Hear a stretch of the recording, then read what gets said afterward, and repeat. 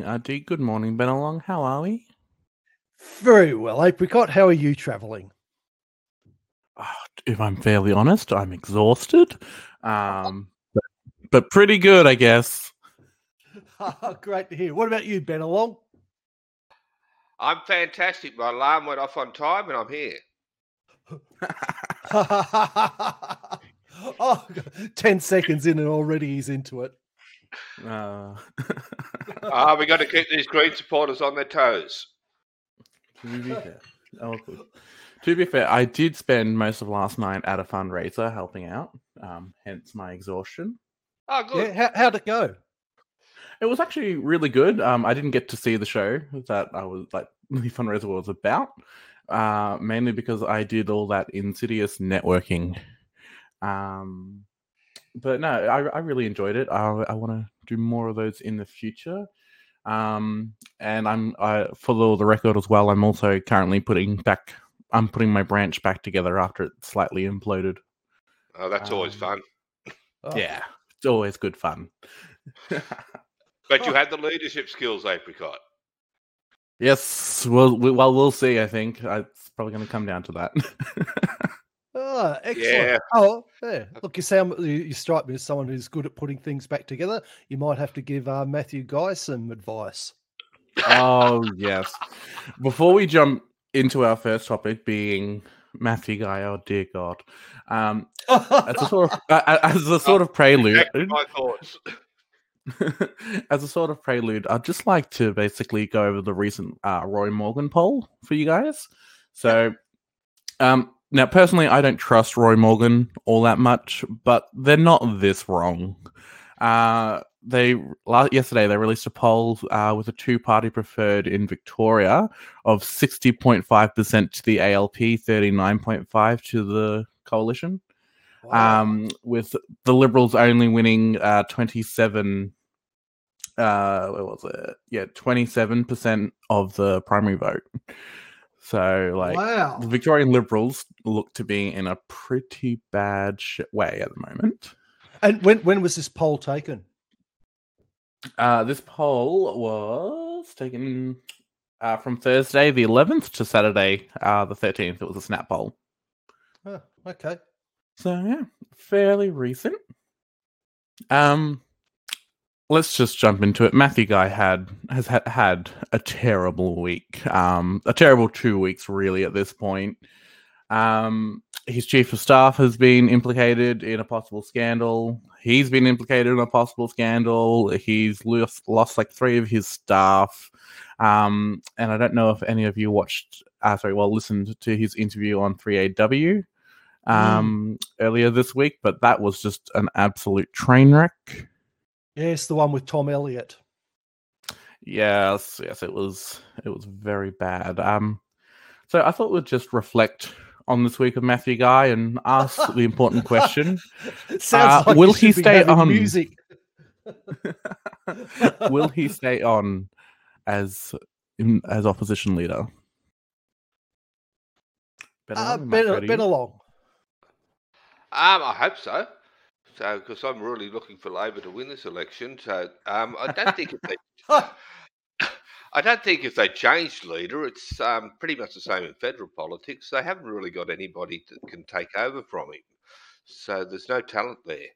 The LNP right across Australia seems to be bereft of talent, and Matthew Guy sort of personifies that. Mm-hmm. Yeah, you know my opinion that I've said before on the Victorian Libs and Matthew Guy. I find them extremely, extremely uninspiring. I don't think they're presenting anything of great interest. They're presenting nothing to be passionate about. However, I do want to, much as it pains me, I listened to the Tom Elliott interview, and he was essentially hammering Guy on the resignation of blinking. It's Mitch Catlin, isn't it? I believe so. Yeah, he was hammering him on that, as have most of the media. Now, I'm going to say that I'm actually on Matthew Guy's side on this issue, just on principle. The reason why I'm on his side on this Mitch Catchland thing is that proposals happen all the time, and then the media playing what if about something that never happened is basically just a public fantasy role-playing game. His chief of staff gave him suggestion. We don't know, because we got Polywaffle, exactly what Matthew Guy's reaction to that was. And the donor didn't go ahead with it. In other words, it was something that essentially never happened. And like many things in politics, and you two would particularly know this about what gets discussed in the Greens and the Democrats, there's proposals all the time. And on this side, on this issue, I think Matthew Guy is perfectly correct to say it didn't happen. Therefore, it's essentially a non-event, and pretending that something horrible might have happened doesn't actually mean that there's anything to account for. Yeah. Now, the thing is I kind of disagree. Yeah. So, first of all, I disagree that he was being hammered. Tom Elliott is the interviewer's name, is that right? Yep, correct. Tom Elliott. He was essentially spoon feeding him in just a, can you just say that like this was wrong and just like that you don't agree with it? But he couldn't even say that. He like couldn't answer basic fundamental questions. And I think that's kind of what's really set this off. Is this the only time it's happened? And it was also a little more than a proposal. Like they had a contract drawn up and everything.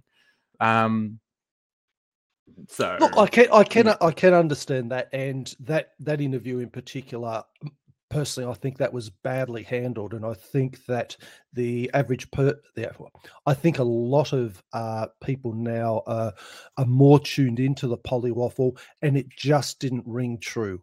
And yeah, despite what I said about how on principle I support him, and I stand by that, I think the way he handled himself in that interview was very poorly advised. Did you hear it at all, Bennelong, or hear about this incident? We're in Queensland. We don't hear anything. So.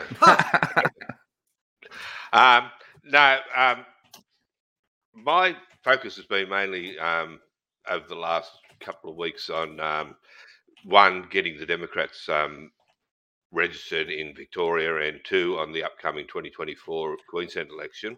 I remember hearing something about they've lost 3 staff members in the last week. I think it was Lee Anderson quit. I didn't hear that particular interview. But we do get little snippets here and there, and it does seem like Matthew Guy is a man under siege. So that particular interview, no, I didn't hear it. So.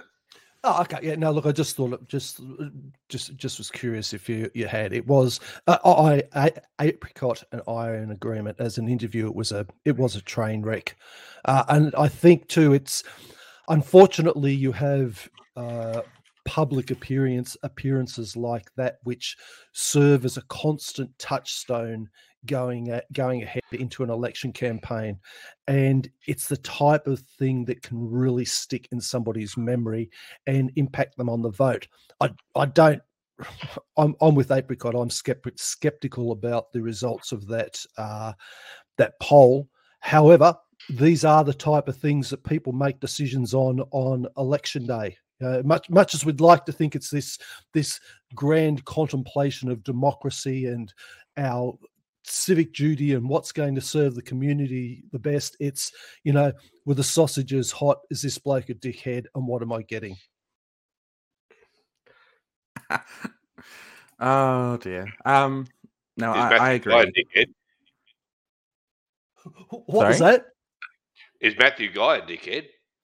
Well, that might be. There's plenty of people think the same thing about Daniel Andrews, but the same principle applies.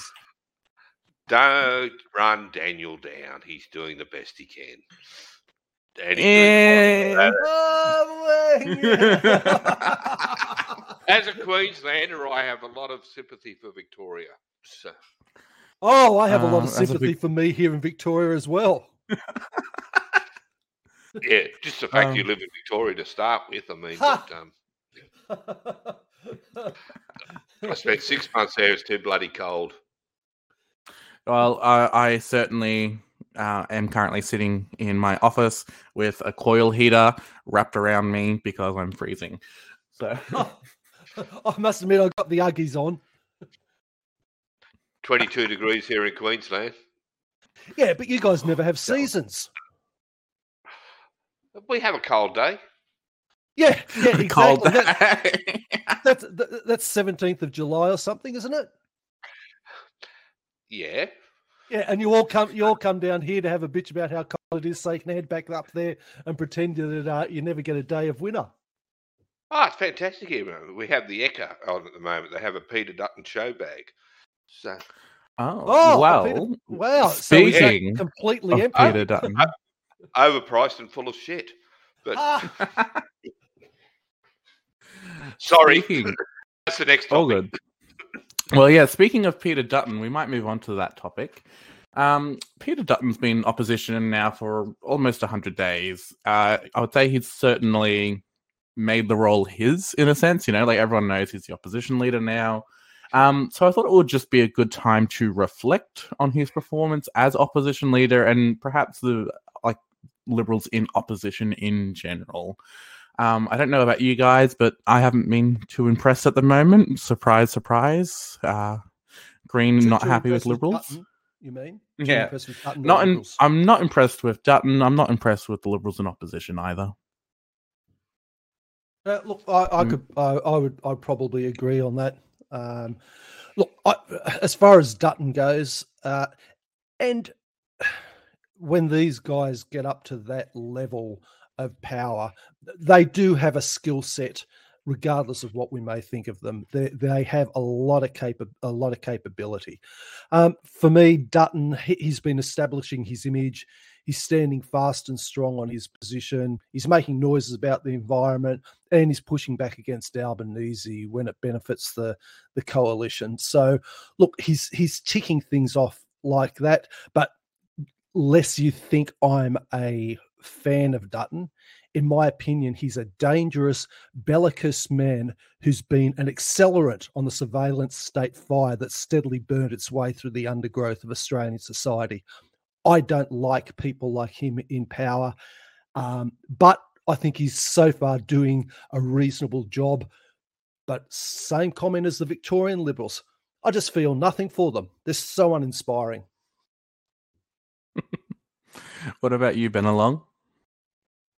I actually think he's doing better than I expected him to. He's sort of sat down and shut up for a lot of the time, but when he does speak up, Labor sort of comes back straight away with an answer. Like, for example, he came out last week and said about, Anthony Albanese has broken a promise. He brought to bring down electricity prices. And then, lo and behold, 6 days later, Albanese comes out, okay, we've committed $160 million to the wind farm, $2 billion wind farm in Queensland, and that will bring down electricity prices. And, everything Dutton does, Albanese just comes back and shoots him down. I sort of get the idea it's like a cat and mouse game, Albanese's just sitting back laughing his ass off, and every time Dutton opens his mouth, Albanese shoots him back down. Yeah, the thing is, though, in my view, Peter Dutton is sort of taking almost a page out of Labor's book from 2019 after the 2019 election, but he's kind of making them functionally irrelevant. It was like Labor could afford after 2019 to step back and work on themselves. Maybe go on an exercise regime, start eating healthy, all that kind of thing. They could afford to do that because the Morrison government wasn't really doing much.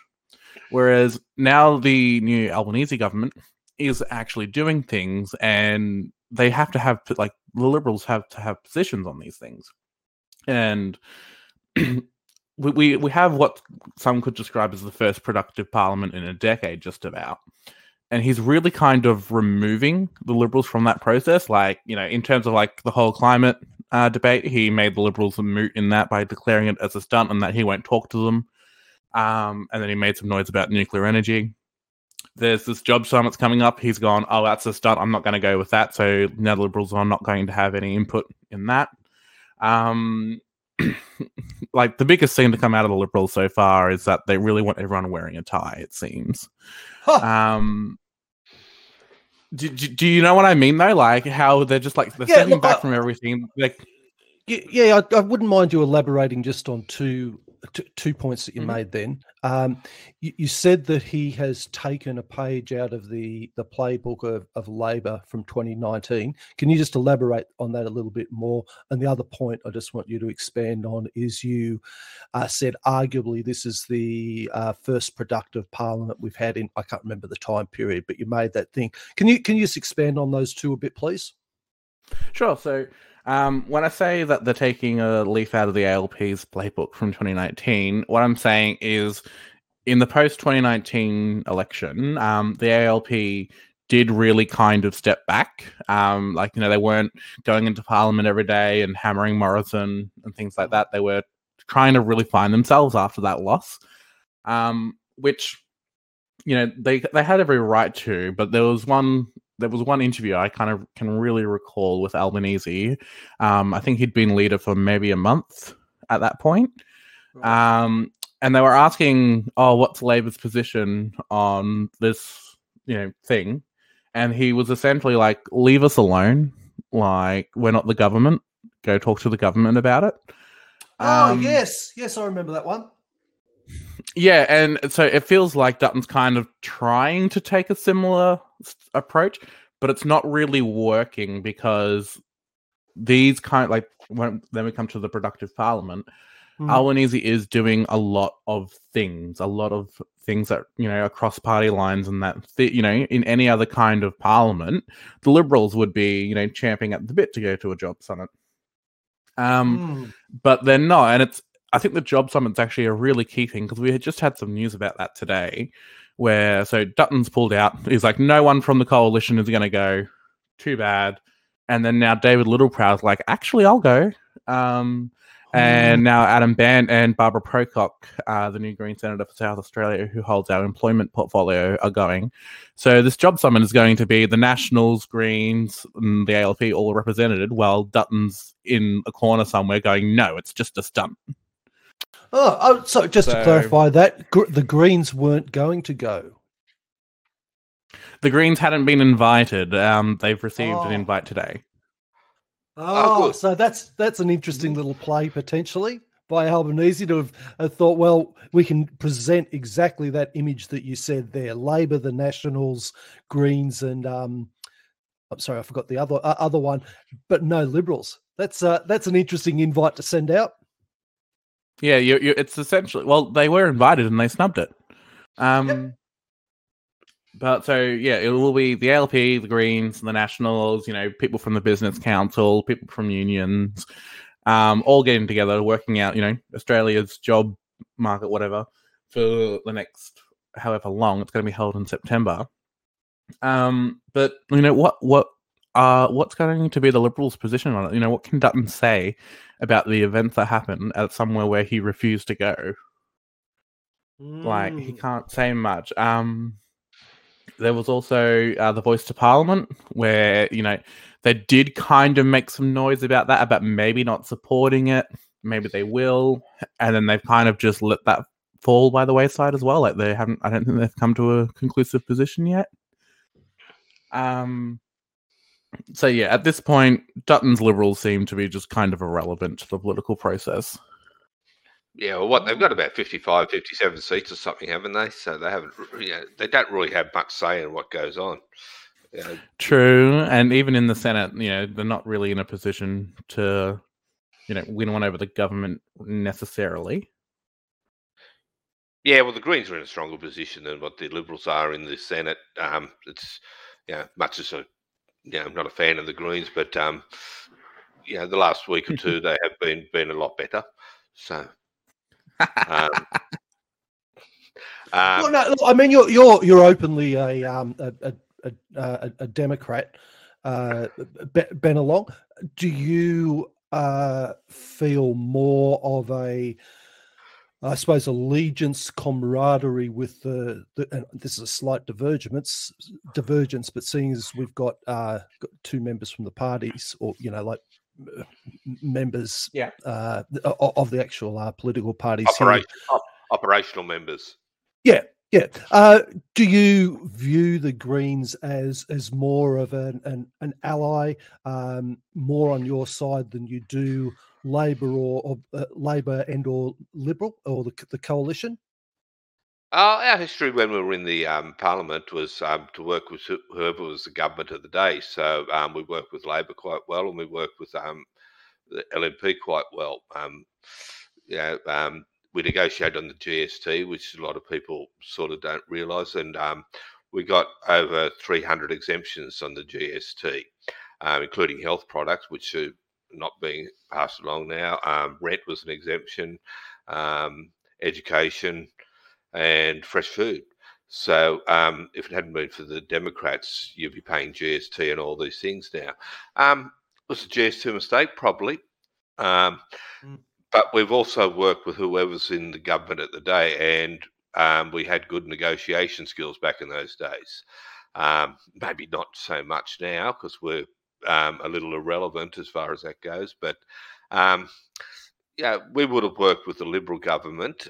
We would have disagreed with them. But I think the Democrats had better negotiation skills than the Greens. Not to say that the Greens don't have good negotiation skills, but we used to put forward proposals for changes to legislation rather than demands. And I think that's what gets a lot of people offside. Whether they are actual demands or not, or whether the newspapers are just reporting them as demands, I'm not privy to that. Apricot will probably fill me in more about that. But I think the media is pretty much against the Greens as much as they're against Labor, and seem to be more sympathetic to the LNP. So we would have worked with the LNP, just as we would have worked with Labor. And we had a pretty good success rate, like 300 changes to the Environmental Protection Act back in 1998, before it got introduced, back when the Greens were still new. Yeah, well, look, I suppose the other part of my question was, it really in a game in which alliances mean so much. Do you feel that the Greens are more your ally than, say, Labor and Liberal? I think they're as much their ally as what Labor is. I don't think Liberal is an ally. I think, I think Liberals' only allies are Clive Palmer and Pauline Hanson, basically. Maybe the Liberal Democrats to some extent, but interestingly, the Liberal Democrats stole our name. So. I thought they stole Liberals' name. Yeah. They stole a little bit of one. Same as the New Liberals. Democrats were originally called the New Liberal Alliance before they were called the Democrats. So the New Liberals stole our name as well. They also stole your motto. Everybody stole our motto. So some people we don't mind using it, like Jackie Lambie and Rex Patrick. We don't mind them using it. But not when Pauline Hanson and the New Liberals start using it. They got to keep themselves honest before they keep the bastards honest. Yeah. Hey, that is a fantastic line, by the way, and you guys should definitely use that in your campaigning. It is. It's got a lot of longevity, hasn't it? We spoke to Rex Patrick. We actually asked him to become a member of the party, but he declined. And we told him, we're quite happy with you to keep using. Oh, I shouldn't have said that. Hang on. It's all good. He could have got elected, but he snubbed us. So anyway, I'm sure he knew what he was doing. Just on those machinations, I had a note down to ask you, and seeing as we've done a little side segue into the Democrats, which I appreciate. Can you just clarify for me, and I'm guessing there's a number of people have the same question, the difference between the Democrats being registered federally and what they're having to face to register in Victoria? just the process it's ahead? Yeah, we've actually got enough members to register in Victoria, and we put the registration application before the Victorian Electoral Commission, so we're just waiting to hear back. And all things being equal, we should be running candidates in the Victorian election. There's no decisions yet whether it'll be just the Senate or the lower house. My personal preference is the lower house rather than the Senate. It's a lot harder to get in the Senate now than it was back in the days when Democrats had, I think, 11 senators in Parliament. It's a lot harder now. The election is different federally. Not sure about the Victorian elections, but I think with the Teals getting like 16 independents and minor parties in the federal Parliament, obviously there's an appetite for that. And I think the Democrats would have more chance in the lower house in Victoria than they would necessarily in the Senate. That doesn't mean we shouldn't be running candidates in both, but my opinion, if I get my way, which I very rarely do, but anyway, but I'm used to that because I'm married anyway, so never get my own. If it's all right, I might just quickly give you a bit of a free campaigning advice, Bennelong. Yeah, you are right in terms of our lower house seats. One of the key changes in the Greens, I think, since I want to say about 2016, and maybe even really from 2010, is we used to run like upper house campaigns to get senators elected. You know, we'd always have our senators out in front, out and proud. But oddly enough, it's a bit hard to have cut through with an entire state of people. Yes, no, exactly. So you run the lower house candidates to push votes towards the Senate candidates. Exactly, and that, especially in the last election, has actually really paid off well for us, which is why we now have 12 senators. But we just didn't have enough money to run lower house candidates in 151 seats. So we're still a more... So I wanted to run candidates. I actually wanted to run as a candidate myself, but it was decided we wouldn't run lower house candidates. New South Wales ran one, much to the dismay of the rest of the National Executive, but I was quite delighted by it. So, but I think we should, if they wanted to pay for their own nomination fee and run their own campaign, they should have been allowed to. And I think that was a mistake the Democrats made in the federal election, because there were quite a lot wanted to run in the local electorate and they'd pay their own. But I don't know, there's a pig-headedness going on. That's all right, I'll solve that. I'll work that out. Huh. Fair enough. Pig-headedness in a political party apparatus. Wow. Imagine that. Yeah, well, you can't keep... Yeah, they've got this thing that, they can't keep living on just their name alone. Like, we have more policies than any other minor party. And I'm sure Apricot is going to disagree with me on that, but we do have... Yeah, I think I just have to. Yeah, okay, go ahead. Go on. Look, this has become its own topic now, so let's launch into it. Well, bring it on, the Greens have a fully costed election platform. I obviously haven't done the complete numbers in the amount of policies that we have, but I'm gonna be like, I'm gonna doubt that the Democrats have more. I'm just gonna bring that doubt there. Yeah, we have quite a lot that are in the background, haven't been finalised. Like, I'm doing the vocational education and training policy. I've still got a bit of work to that. I'm working on a triple PhD holder on that in vocational education. So where we want to change to, I want to change to resource-based education rather than competency-based training, but the rest of the Democrats don't agree with that. Okay, so that's just one example. We have a lot of other policies like that are still under review. Our economics policy was prepared by two actual economists, one of who works for the Australian government as an economist in New York for the Trade Commissioner's office, Federal Trade Commission. We won't go into the Trade Commissioner. So, the people that are preparing our policies are people that have doctorates and degrees in the areas that they're doing. Are they fully costed? No, we don't have the resources like parliamentary library and things like that, and access to the to the Auditor General PBO? and all those things. Yeah, we don't have access to all that because we don't have members in Parliament, whereas the Greens do. As far as whether the policies for the Greens are fully costed, yeah, I think, yeah, I'm not sure whether the costings that the Greens do is realistic. I applaud them for having a go. And when they first came in, same as the Democrats, they were just an environmental party, but they have expanded to a lot to put forward other policies. But a lot of the policies seem to be ideologies or ideologies, as has been called on the electronic media, ideologies coming from idiocy. So,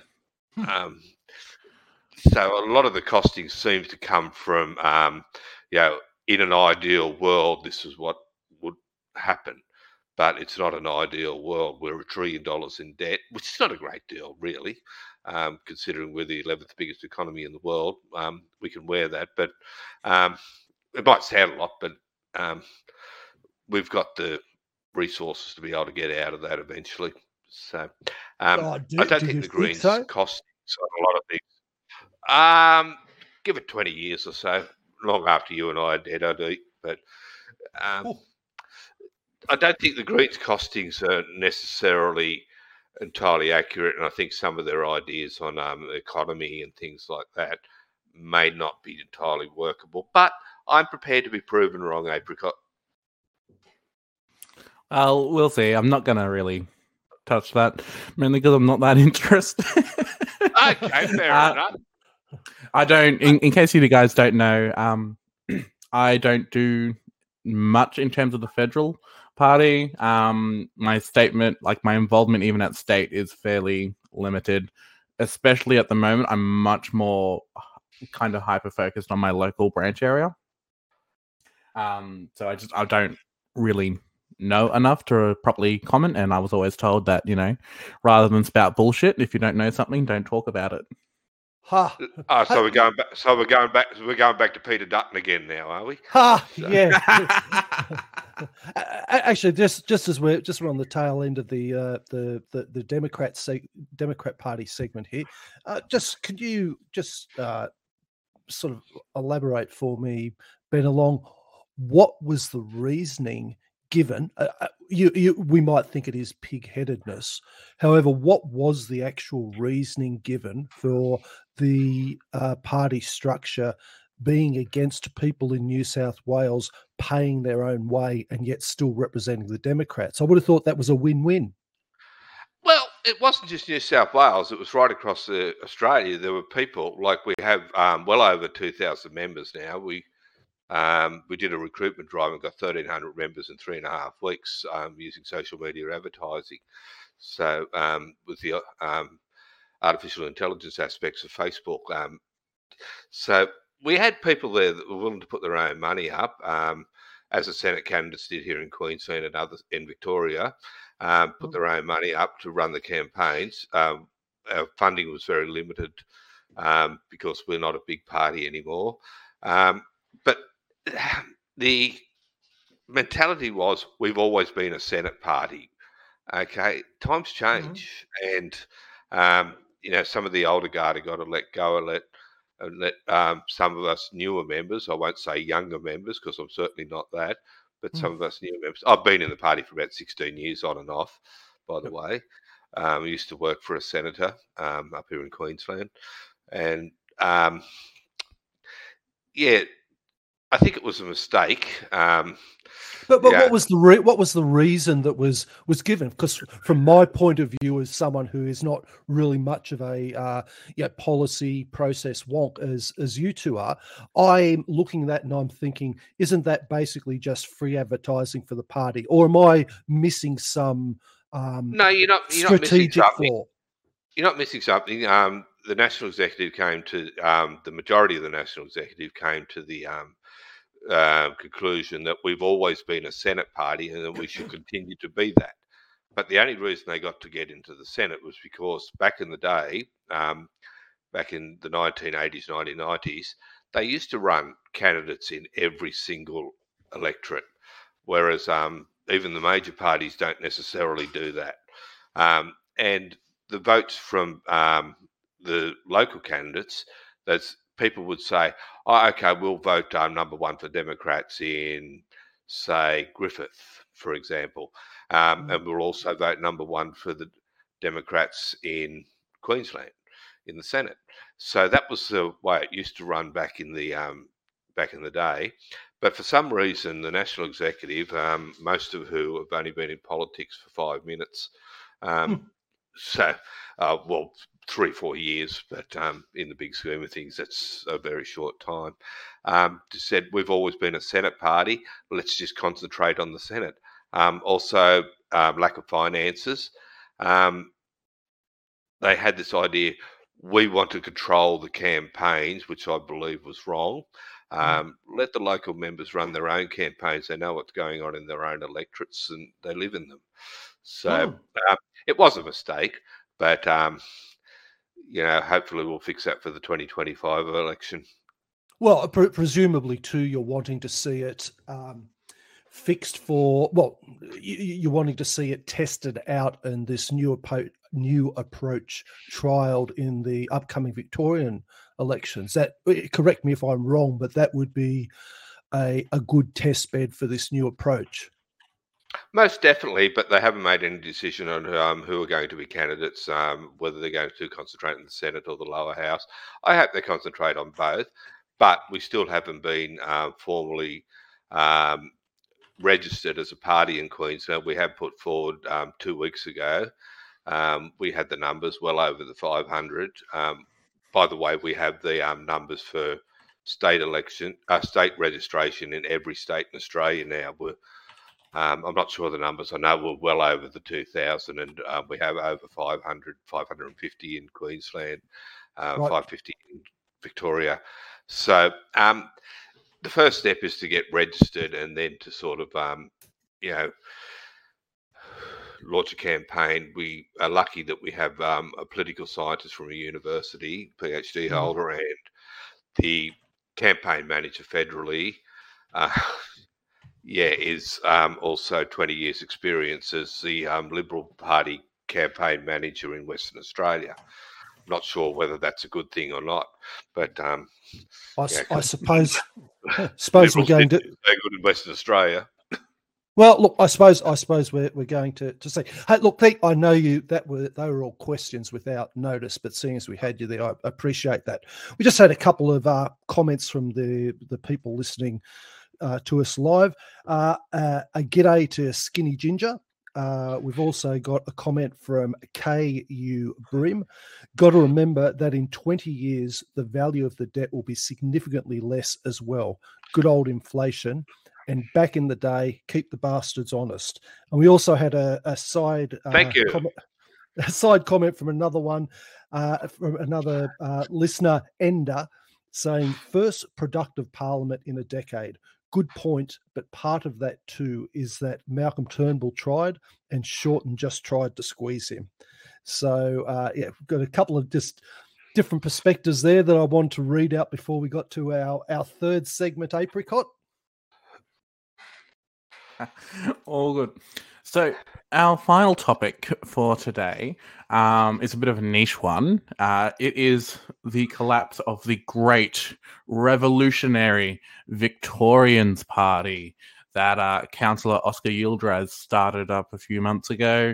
Paid for some advertising in the Herald Sun, claimed he was going to win, up to like 13, 16 seats at this upcoming election. And they've now said that actually they're not going to even contest it. Yeah, look, I did read an article in the Herald Sun by Kieran Rooney on 12th of August 22 titled Victorians Party Announce Abrupt Exit from State Election Race Citing Finance Difficulties. And that just a couple of paragraphs from that because it supports my biases. Go for it. This decision has been made due to the limitations on new political parties raising campaign funding under Victoria's electoral laws introduced after the last state election. This has meant that the party could not adequately fund its campaign to achieve its objectives in the limited time available to November. Under donation laws, donations are capped at $4,200 a person, and that was the paragraphs. Now, you can argue that they know the rules going into it. However, when it comes to keeping competition and maintaining their duopoly, Labor and the Liberals are like a two-headed Cerberus savaging a fluffy kitten. And that's my point of view. I think this has been made deliberately difficult by the two major parties for the fluffy little minor party kittens. Yeah, possibly. Broadly, I do support the donations reform. Personally, I just prefer if elections were publicly funded. But at least this way, no matter if you're, just a guy who works in IT or a multimillionaire property developer in Victoria, the maximum amount you can donate is $4,200. I feel like that's a good, equalizing of that. But unfortunately, what it has meant is that Oscar Yildiz couldn't single-handedly fund a party's campaign, and he's very sad about that. So, yeah.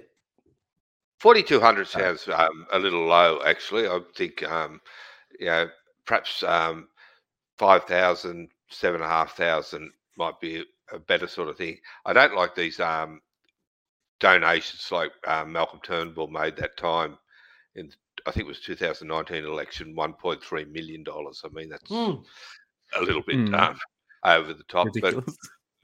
But then again, $1.3 million to him is like $1,000 to us. So, just clarify that for me again. That's would someone still be able to make that level of donation today, or have the federally have those donation limits been capped, or was it a different process? What do you mean? Well, insofar as he was able to give that amount of money, is it still open? Like, for example, if he turned around today, is there anything to stop him at the federal level making that size of donation anymore? Have you seen Malcolm's relationship with the Liberal Party lately? Well, let's assume someone else for some reason he sees a green light and decides to he wants to give it to the Greens. Have those limits been changed? No, not as far as I know. No.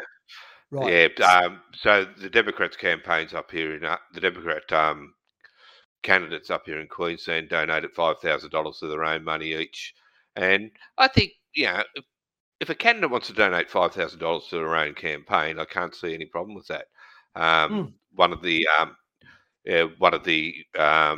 state executive up here, I believe, was going to donate $10,000. I'm not sure whether she did or not. He or she did. I'm not going to sort of try to put down who it was, but. Yeah, I think if members of the party want to donate money, they should be allowed to, But when it comes to corporate donations, you need a cap on that. So if Malcolm wants to donate $1.3 million, I don't really see any problem with it. So, also, just another thing to highlight it, that donation cap for Victorian elections, I believe, applies for the electoral cycle, not just the financial year. So you can't donate 4,000 one financial year, 4,000 in the next before the election. It's from the election to election, only 4,200. That makes it a little more interesting. So 4,200 is a very low amount as far as I'm concerned. But that's talking from a party that's desperate for money. So anybody listening, democrats.org.au. Okay. Yeah, but that's also. Sorry, Apricot. Well, Apricot can give Greens a plug too if he wants to. Greens.org.au. There you go. That is to my point, though. You to make it tighter and tighter, does make it harder and harder for a minor party. So what both of you two, I mean, the Greens are less of a minor party now than what the Democrats are, but technically you're still both defined as minor parties. What do you think about there being a threshold of say membership numbers or I don't know how you would measure it, but let's just use membership numbers. What do you two think about a threshold below which you can essentially have 3 to 10 times the amount of limit raised on your donations? Sounds a little really complicated for a Sunday morning. That's what we do on Talking AusPol. Oh, okay. Yeah, I don't think you should let membership numbers have any sort of say on what the donations are. So I think if members want to donate, we've had members donate $10,000 and over a financial year, but we put it onto the website. Lynn Allison, for example, donated close to $10,000, but that was from a parliamentary levy, so she pays the levy from a pension. So,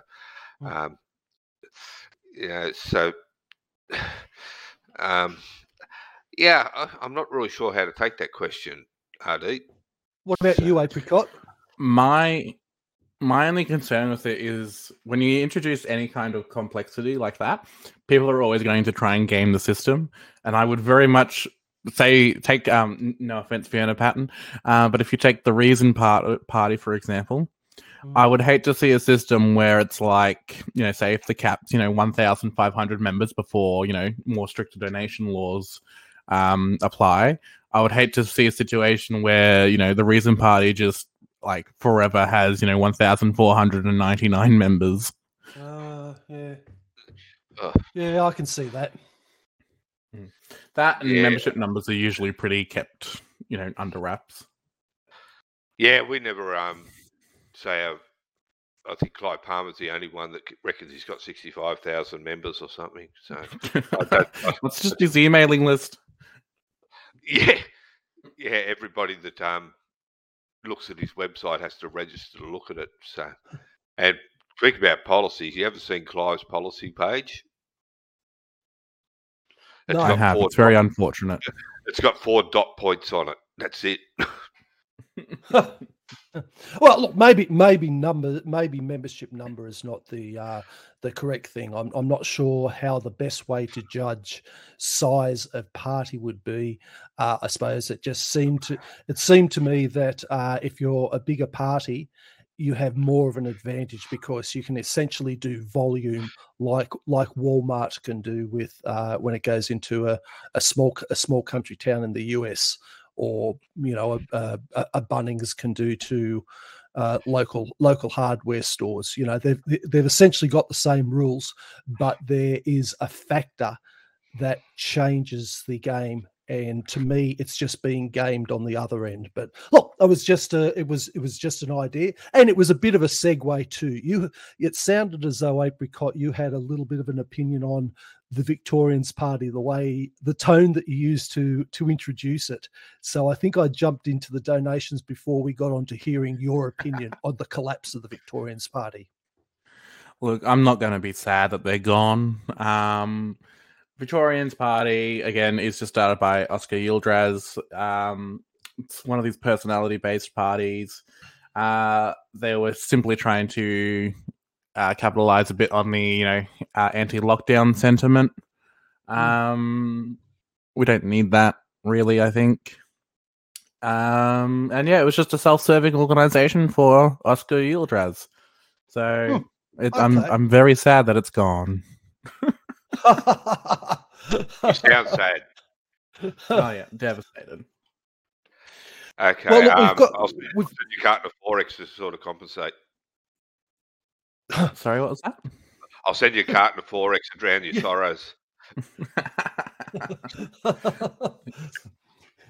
Look, we've got a couple, just as I see we're on the tail end of topics and that. There's a couple more comments from KU Brim. Have a look online if you want to read all of them.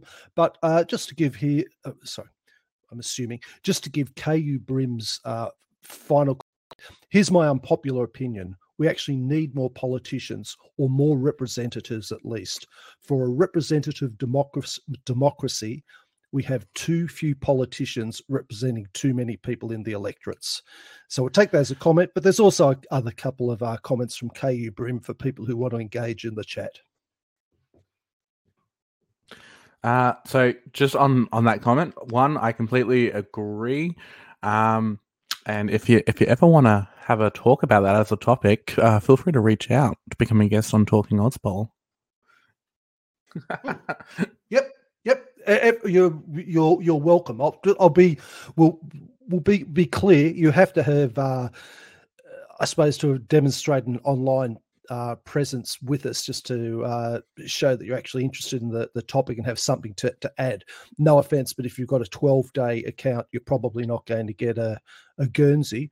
But using KU Broom as an example there, if you do have some well thought out opinions and do have a topic you want to raise, contact Apricot, contact myself, or just contact us via modmail at Australian Politics. We're always interested in having new and interesting guests. Mind you, Bennelong, we also like having revisits from interesting guests as well.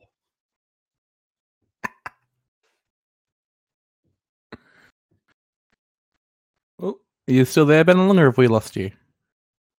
Oh yeah, I put myself on mute for a minute, so on the headphones. So all good.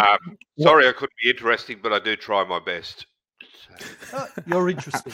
No, you are. I'm just a Democrat. We try. So. Well, on this note, we might wrap it up for today. So thank you all for joining with us. We will see you next week. And yeah, I hope you guys have a great day. You too. Thank you very much.